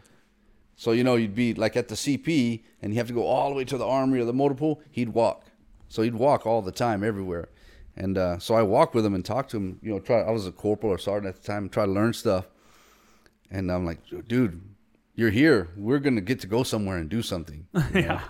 It's guaranteed. And then I got orders. I think I went to the drill field from there, and they went and did something right after I left. I'm like, that's what happens, though. Yeah, I wanted to deploy. Like, if someone had told me that if I, took orders to Anglico, I wasn't going to go on a deployment, I would have been like, all right, well, where else can I go then? Yeah. I would have. Thank God I didn't have to because Anglico is sweet. But as soon as I lap moved, there was no more worrying about getting to go do cool training or going on deployments. I did my first deployment in 2009, and between 2009 and 2016, I did 5 total. Yeah, it's like it went from like nothing happening to boom, boom, boom, and then all the training in between and everything else. Back at it, that's kind of like, it's probably a good thing I had to get out because, like, I I had orders. Like if I had been able to re-enlist, I was gonna go to MZT to be an instructor. Yeah. And I didn't think about it at the time, but as I think back on it now, I'm like, yeah, I probably would have fucking hated that. Like, I've heard good and bad. What happened after that? You know, it's like where we're at today. You know, because I was at Fast Company. You know, the way things ran there under Gunny Corners, like it was high speed, low drag, like not exactly your normal Marine Corps, fleet unit. Same thing with Anglico. So then it would have been, that alone would have been like an in the Marine Corps, little culture shock, trying to go back to some sort of normal fleet life. And I'm like, what is this Marine Corps bullshit? Being in the con cage, doing record jackets Yep. all day. Yeah. All right, guys. I think we're about 2 hours, so I think I'm going to wrap this up. Is there anything you want to promote? Any organizations or anything like that before we get off here? Tracy, I know you posted something on Instagram about your buddy's hair thing. If you want to mention that. Heaton's got Highway Saint. Oh yeah. Highway Saint. He makes pomade and sunglasses and stuff like that. But Highway Saint is the name of the company. Yeah. I'll have to check it out. I put stuff in my hair occasionally. Not right now. Not for this episode, but It only makes sense that Heaton would start a pomade company because, he puts it in his hair multiple times a day. Yep. yeah. Cool dude, man. Yeah. That's Super cool, man. Cool dude. That, and I have to say, one of the two things that I really regret I didn't do in the Marine Corps, but one of them was your swimming classes at lunch. Because, when you look back, you're like, damn, I had an instructor that I could get personal instruction on survival swimming, and I was too busy. Dude, becoming a McQuist, it was great for me because, one, while out of 37 dudes that started on day one, only 6 of us graduated. So it's hard school for all these people. For me, it was a 3-week kind of vacation because swimming wasn't really hard for me.